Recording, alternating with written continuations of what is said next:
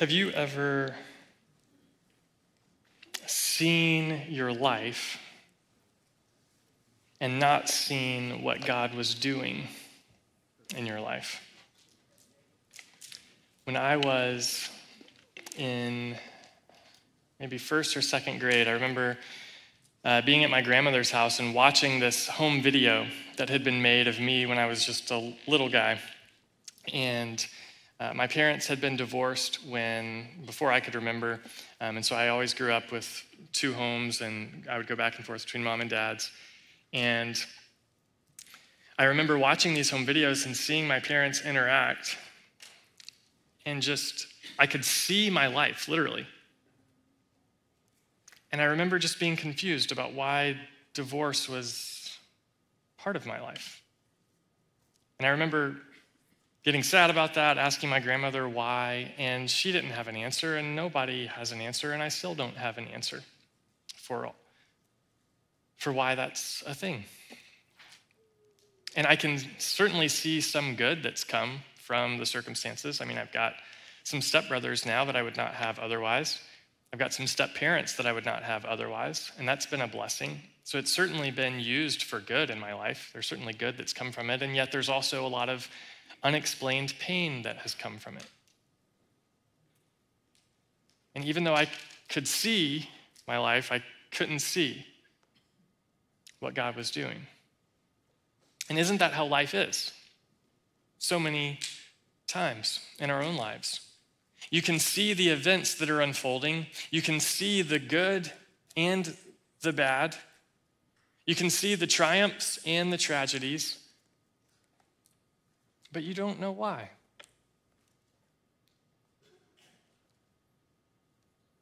Isn't one of the most difficult things about walking with God the fact that most of the time you don't see what he's doing? Maybe you're pleading with him to give you wisdom. You just want to have wisdom. You want clarity on a big life decision. Have you ever been there before? And God is very quiet. Maybe you're pleading with God to give you this desire of your heart. And you've been pleading for a while, and God is very quiet. Maybe you're screaming at God, just broken by the circumstances that are unfolding, and God is quiet. Maybe you're even just humbly asking God to lift your spirit, and he's quiet. How do you follow God when you don't see what he's doing? How do you follow God when he seems to be completely uninterested in the events of your life? That's what the story of Ruth is about. Today, we're starting a new series called When You Don't See. When You Don't See. We're going to look at the story of Ruth, and I think that one of the reasons that the Holy Spirit inspired the writer of Ruth to give us this book is because many times in our lives we won't see. And this book is designed to help you know something about God and to help you know something about how you should respond to God when you don't see what he's doing. This is a story about God's faithfulness behind the scenes. This is a story about God's mysterious providence at work in ordinary lives in obscurity. And this is a story about God's power to redeem brokenness and bitterness through his Son, Jesus. How do you follow God when there are no dreams, no visions, and no miracles? And what is God doing when you don't see him doing anything? That's what this story is about. So if you have a Bible, Ruth chapter 1 is where we're going to be today. There's a few different ways to approach this book. We could go ahead and spoil the ending and then work backwards and just learn. What we've decided to do is walk through it chapter by chapter. And so we're not going to spoil the ending today. Those of you who are familiar with the book already know the ending, but I want you to pretend that you're reading this for the first time. I want you to feel the tension of this story. We get introduced to the setting of this story in verse 1. This tells us the time and the place. It says, during the time of the judges, there was a famine in the land. The land referring to the promised land. And it says it was in the time of the judges.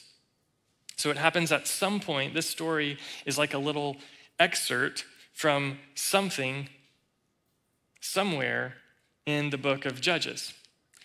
In the book of Judges, the period of the judges, if you're unfamiliar, was a period where there was no king in Israel. The Israelites, God's people, had been rescued out of slavery in Egypt, and they eventually wandered into the land that God was giving them. And through Joshua, they settled the land, they divided the land, and then there was no king. And the period of the judges was a period of wars and famine, corruption. There was no king, and everyone, it says, this is in the last verse of the book of Judges. If you just flip the page backwards, you'll see this. In those days, there was no king in Israel. Everyone did whatever seemed right to him. That's the period of the judges. They're just doing whatever they think is right. And that's causing lots of pain for lots of different people. And so there's this cycle that is developed.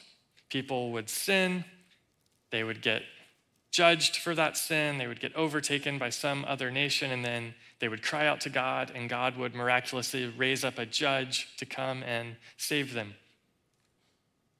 And then after they were saved, they would do the same thing again.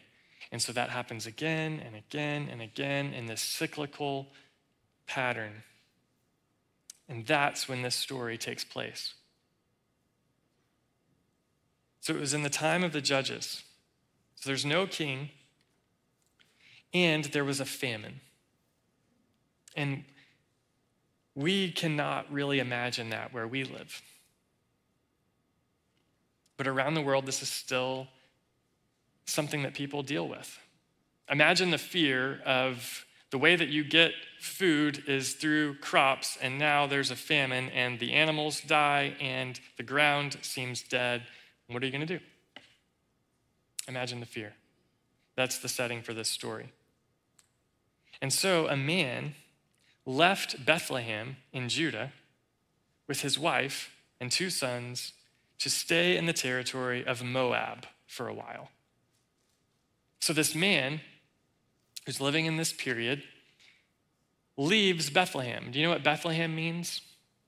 It means house of bread. Isn't there some irony in that? We live in the house of bread, there's no bread. And so what are we going to do? This man decides to move with his wife and sons to Moab. You know anything about Moab? Moab was an enemy of the nation of Israel. The way that the Moabites were started, the way that their nation began, was this man named Lot. His daughter tricked him, got him drunk, and slept with him so that she could have a son. That's how the Moabites got married. Their son's name was Moab. So this family, this nation, the Moabites, are known for being sinful, sexually immoral, promiscuous. And that continued throughout Israel's history. While they were wandering in the wilderness in the book of Numbers, the Moabites wouldn't let them pass through the land. They wouldn't let them set up shop in their territory for a little while. And instead, they hired someone to curse the Israelites. And then they had some of their women become prostitutes and go and cause unfaithfulness throughout the Israelite nation, so that men began to cheat on their wives with Moabite women. And so when an Israelite, especially in this period, because they're not that far removed from those events, when an Israelite in this period hears about Moab, it's the worst place you could possibly imagine. And that's where this man decides to take his family during the famine. The man's name, verse 2, was Elimelech. The name Elimelech means, my God is king. So in a period when there was no king in Israel, Elimelech's name is supposed to remind him and others that my God is king. And he believed that so passionately that he decided to leave the land God had promised to give them and provide for them in, and abandon that land to go to Moab. Here's a guy who's really living up to his name.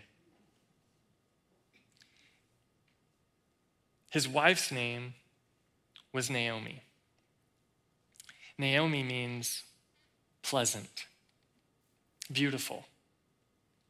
This is a woman who did live up to her name. She was known for being pleasant, charming, beautiful, easy to be around, helpful, gracious, kind. And now she gets taken to a place she didn't grow up dreaming about moving. She goes with him, and the names of their sons were Mahlon and Chilion. They were Ephrathites from Bethlehem in Judah.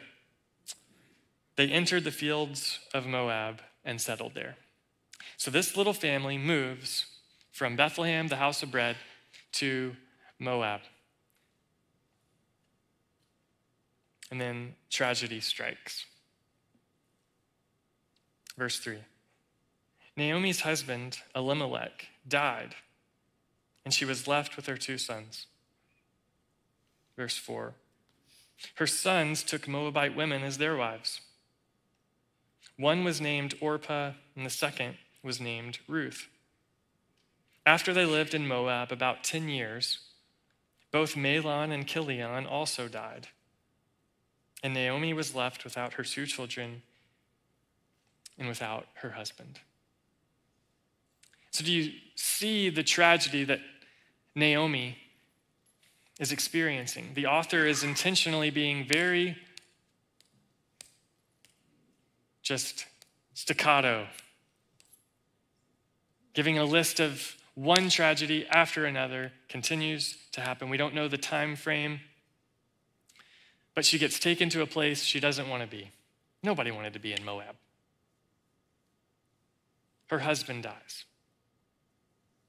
Her boys grow up and marry Moabite women. And she had not dreamt of living in Moab and having Moabite daughters-in-law. She didn't grow up hoping for that. And then she loses her boys.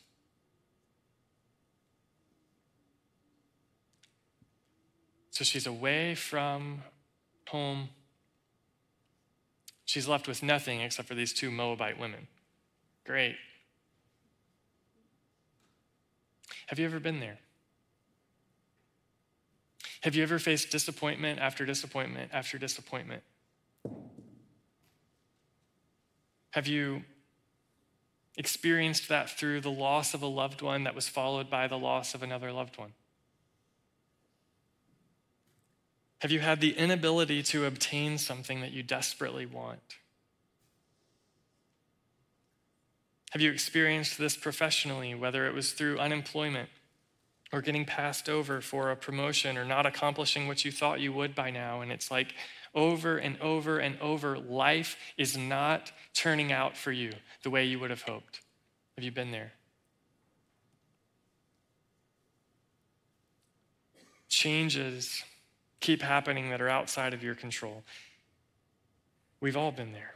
Naomi is heartbroken, she's depressed, and she's bitter.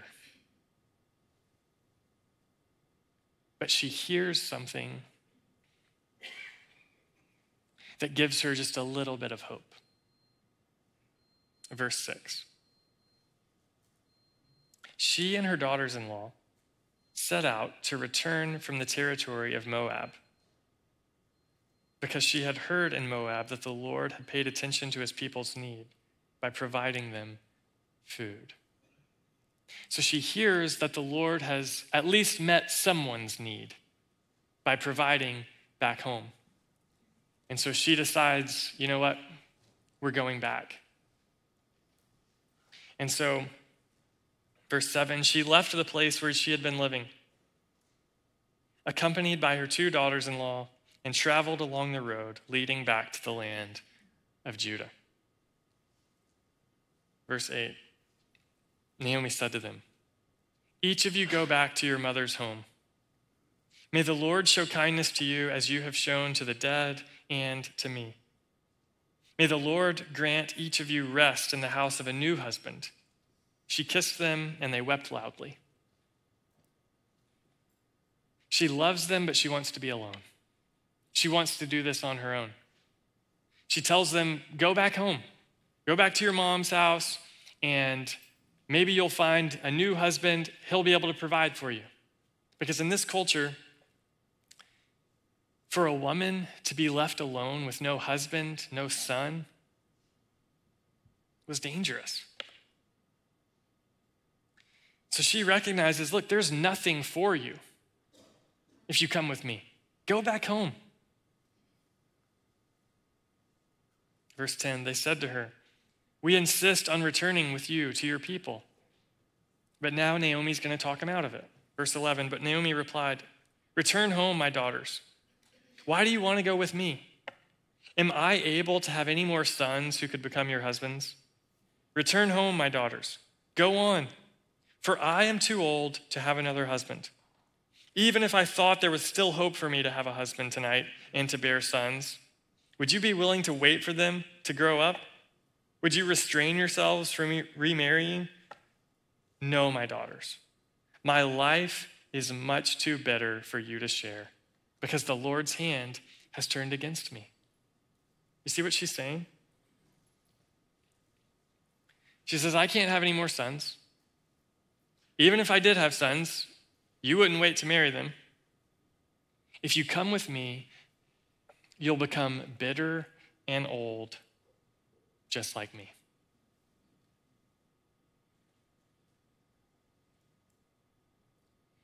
See, in this moment, she also lets us in on something else that she's feeling discouraged about, and that's just her age. She's reached a point in life where it's hard to imagine that the days ahead of her could be better than the days that are behind her. And so she describes herself as bitter. And so she says, don't come with me. You don't want to be like me. I've got nothing. And if you come with me, that'll be your life too. So verse 14, again, they wept loudly, and Orpah kissed her mother-in-law. But Ruth clung to her. Naomi said, look, your sister-in-law has gone back to her people and to her gods. Follow your sister-in-law. Get out of here. Go home. But Ruth replied, don't plead with me to abandon you or to return and not follow you. For wherever you go, I will go. And wherever you live, I will live. Your people will be my people, and your God will be my God.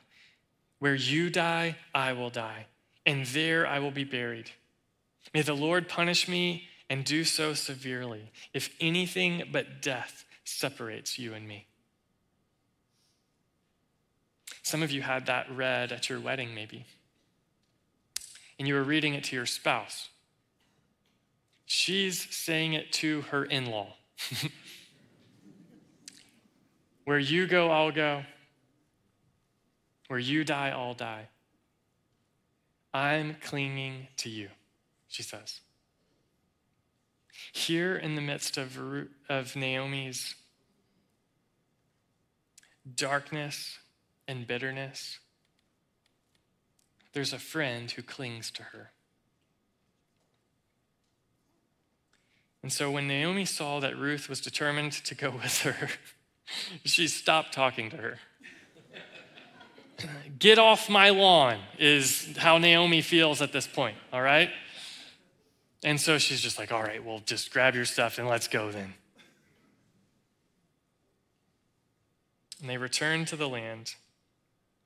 Verse 19, the two of them traveled until they came to Bethlehem. When they entered Bethlehem, the whole town was excited about their arrival, and the local women exclaimed, "Can this be Naomi? Is she back?" And she says, verse 20, "Don't call me Naomi." Remember what Naomi means? Pleasant. "Don't call me Naomi, call me Mara." She answered, "For the Almighty has made me very bitter." Mara means bitter. She says, don't call me pleasant, call me bitter. For the Almighty, God is the one who's done this. Verse 21, "I went away full, but the Lord has brought me back empty. Why do you call me Naomi, since the Lord has opposed me and the Almighty has afflicted me?" Do I look pleasant to you, she says? Call me bitter, please. Let's at least be honest about what you see, she says. And they didn't know how to respond to that, I'm sure. And then verse 22 ends with just a little glimmer of hope. So Naomi came back from the territory of Moab with her daughter-in-law, Ruth, the Moabitess. They arrived in Bethlehem at the beginning of the barley harvest. Now notice the little summary here. Why does it need to tell us again that Ruth is a Moabitess? Because that's how everybody else saw her. Notice when they greet Naomi, they're excited to see her. Who do you have with you? That's who Naomi gets to. Yeah, that's my lot in life, guys. See why I'm bitter? Here's what the Lord has left me with. I left with a husband and sons, and now I'm back with Ruth. Thank you.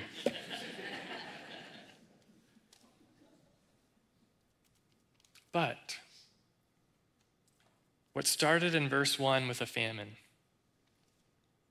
ends in verse 22 with a harvest.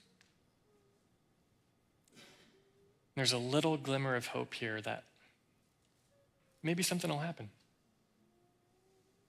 What's going to happen to Naomi and Ruth, the Moabitess? What's going to happen?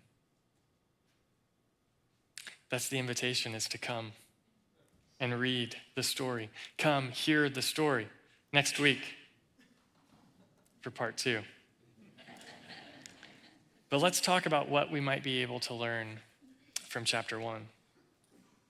See, the story of Ruth is going to be about how Naomi's tragic situation has set the stage for God to display his mysterious providence.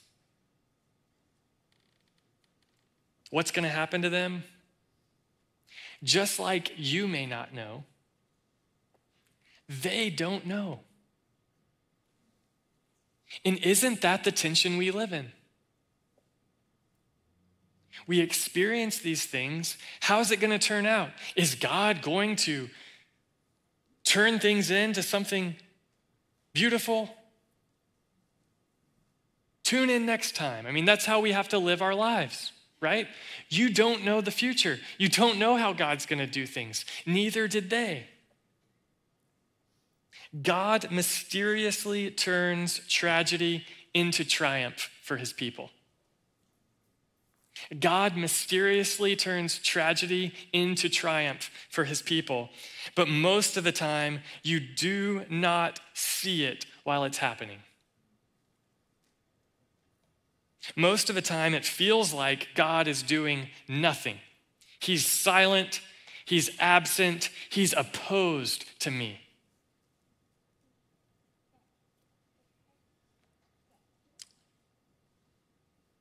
And that's the story of Ruth. How does God work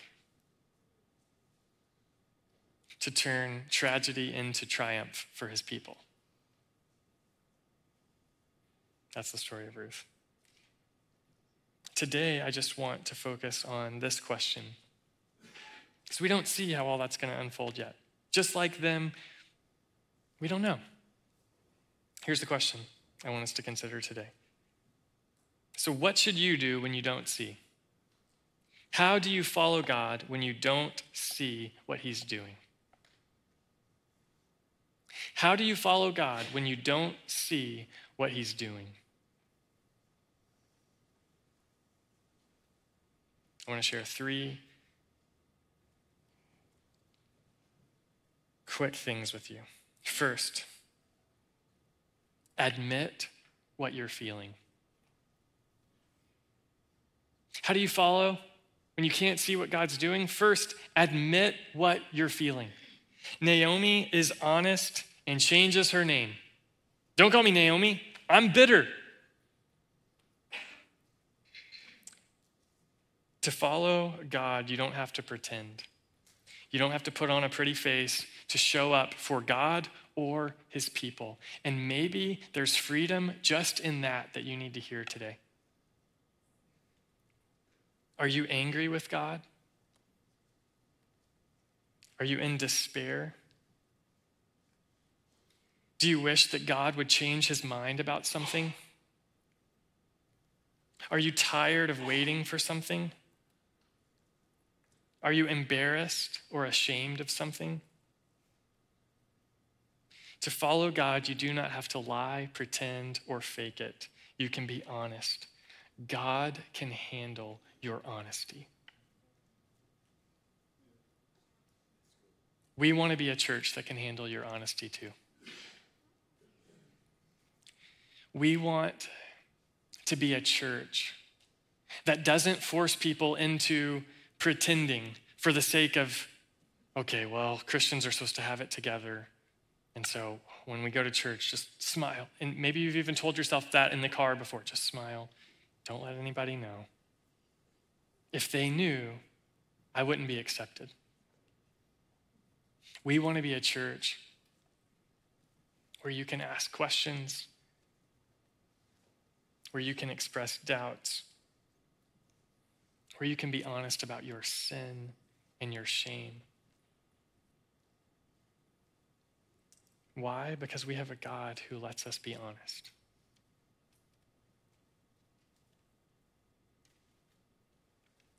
Admit what you're feeling when you don't see what God is doing. Number 2, allow people in. Allow people in. Naomi was reluctant to let Ruth come along. We don't know all the reasons why, but eventually she caved.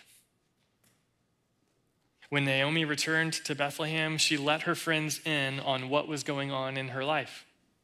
We don't know what that conversation looked like, but we just know that she told them, I'm bitter. That's not someone who's living in isolation. Instead, she's letting people in. There's a woman in our church who shared her story recently with me and some others. And her story is that she grew up in an abusive home. And for years, she was abused by family members and people who were close family friends. And for years, she kept it buried. It turned her into a bitter woman. After 20 years of marriage, living like this, eventually she decided to listen to her husband and some close friends and get help. And after I heard her story, I asked her to read Ruth chapter 1 and just give me some thoughts that she had. And she said this: "Having heard that the Lord had visited his people while she was in Moab, Naomi decided to give life another chance by going back. Her friends hardly recognized her because the previously happy, contented Naomi now had a face that reflected a hard, bitter woman. Admitting her bitterness to her friends may have been the beginning of cleansing for her soul. I don't know what that conversation was like, but I'm convinced it was a turning point. This woman who's experienced the healing that can take place when you let people in reads this story and goes, you know what? That's what Naomi was doing. She was beginning the hard journey of letting people walk with her in her brokenness. And like Naomi, you may resist letting people in as well. There may be some Ruths in your life that you also have told to go home. Recently, I heard a story about a man in our church. He was a young man who had anger issues that were causing trouble in his marriage. He was afraid to be honest or let people in until finally he came to a men's group, one of our men's groups here at Highlands. He expressed what he was dealing with, and the group wasn't sure that they could help him, but they knew someone who might be able to, and so they introduced him to another man in our church who has a similar history. This is a man who's older and wiser. He's just got a lot more life experience. And so this young man started meeting with this older man and talking about things and being honest about what he was dealing with. And this older man begins to disciple him. And over 2 years, he started coming to this men's group. He started growing. And then recently, their family moved out of state. And before he moved, he sent a little note that says this: "Gentlemen, I wanted to thank you all for sharing your wisdom and kindness over the years with me. Highlands Men has helped mold me into a better husband and father in just 2 short years. I could not have done it without your continued support. Please continue to pray for me and my family as we relocate." It goes on to say other things. Here's a man who realized this thing that he was dealing with, he should not walk with it alone. He doesn't need to carry it alone. Instead, a step towards healing is allowing other people in.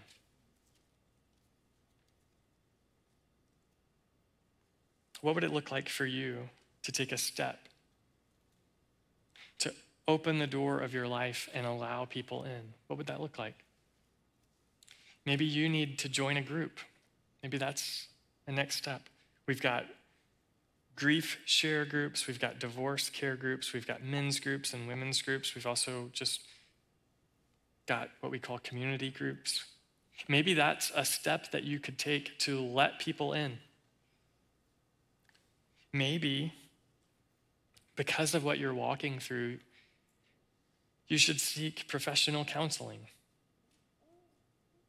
If you're looking for a good Christian counselor, you can contact the church this week, and we would love to connect you with someone. Maybe allowing people in means texting a few close friends this afternoon with details, and you just ask them to pray for you. You don't want to live in the dark anymore. You want to allow people in to what you're feeling. Maybe it looks like calling someone and asking them to meet regularly with you and giving them some specific things that you need to be able to talk about with them. I don't know what that might look like for you, but here's what I know, that this is who the church is. We are not just a gathering. We do not just gather for worship, even though we do that, but we also commit to community here. And this is what community looks like. It looks like bearing one another's burdens, walking with one another through hard things. That's what the church is. And that's who we want to be. So admit what you're feeling, allow people in. And 3, approach God over and over and over and over and over. Naomi returned to the land. She's giving life another chance. And Naomi never stopped walking with God. She makes 7 different statements or things that she thinks about God. In verse 6, she says, the Lord paid attention to his people's need. In verses 8 and 9, she says, the Lord is able to show kindness to you, Orpah and Ruth, so go home. She says, God has turned against her, in verse 13. She says, the Almighty. That's what she calls God. The Almighty has made her very bitter, in verse 20. She says that God has brought her back empty, verse 21. She says that the Lord has opposed me, verse 21. She says that the Lord has afflicted me, verse 21. What does she believe about God? She believes that God is almighty. He's great. He's powerful. She believes that. Even while she's walking through this, she believes that God is the almighty God. She also believes that God is good. His character wants to show kindness. He is able and willing to show kindness. Because when she hears that the famine has stopped in the land, she concludes God is being kind. And she says to Orpah and Ruth, look, God will be kind to you. She believes that. She believes God is good. She also believed that God was against her. She also believed God was against her. I don't know all the reasons that she maybe felt that. Obviously, we can speculate pretty well. But notice that she, in spite of everything she's feeling and everything she believes about God, she does not abandon God. She's angry, maybe. She's confused, she's frustrated, she feels neglected, she feels opposed by God even, but she is not abandoning God. She's wrestling with him. She is in the fight with her God. And sometimes that's what maturity looks like, is refusing to leave the fight. It's almost as if there's a little nugget of truth in her about how to relate with God, a little nugget of truth that will eventually get passed on to the author who writes, my God, this is Psalm 22. My God, why have you abandoned me? Why are you so far from my deliverance and from my words of groaning? My God, I cry by day, but you do not answer by night, yet I have no rest. But you are holy, enthroned on the praises of Israel. Our ancestors trusted in you. They trusted and you rescued them. They cried to you and were set free. They trusted in you and were not disgraced. Psalm 22 is written by a man who has inherited a belief that sometimes the key to walking with God is choosing to stay in the fight, to refuse to abandon faith. And this little nugget of truth gets passed into a family who will bring the ultimate sufferer into the world. Listen to Hebrews chapter 4, verses 14 through 16. Therefore, since we have a great high priest who has passed through the heavens, Jesus, the Son of God, let us hold fast to our confession. For we do not have a high priest who is unable to sympathize with our weakness, but one who has been tempted in every way as we are, yet without sin. Therefore, let us approach. That's where I got the word. Let us approach the throne of grace with boldness.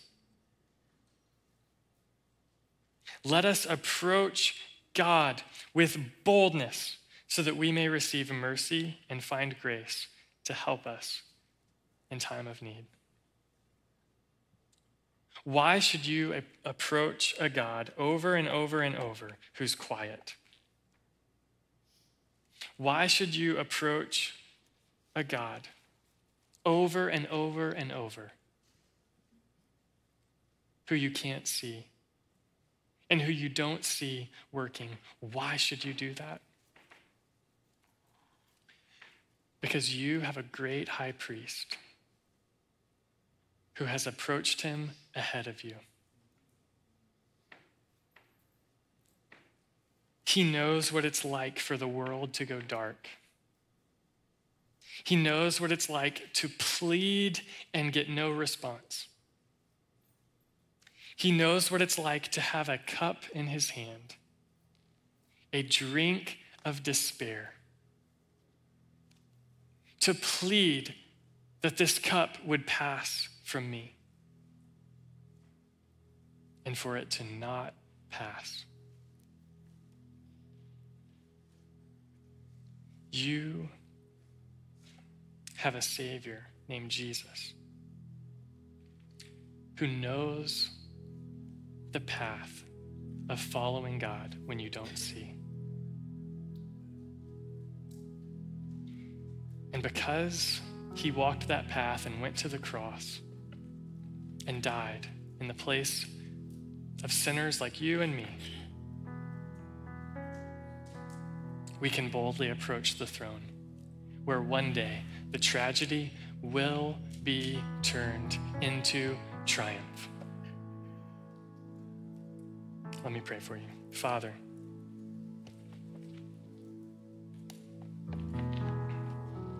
God, I ask that your Spirit would be active now. Would you give us permission to be honest? Would you give us courage to let people in? And God, would you give us relentless faith to stay in the fight?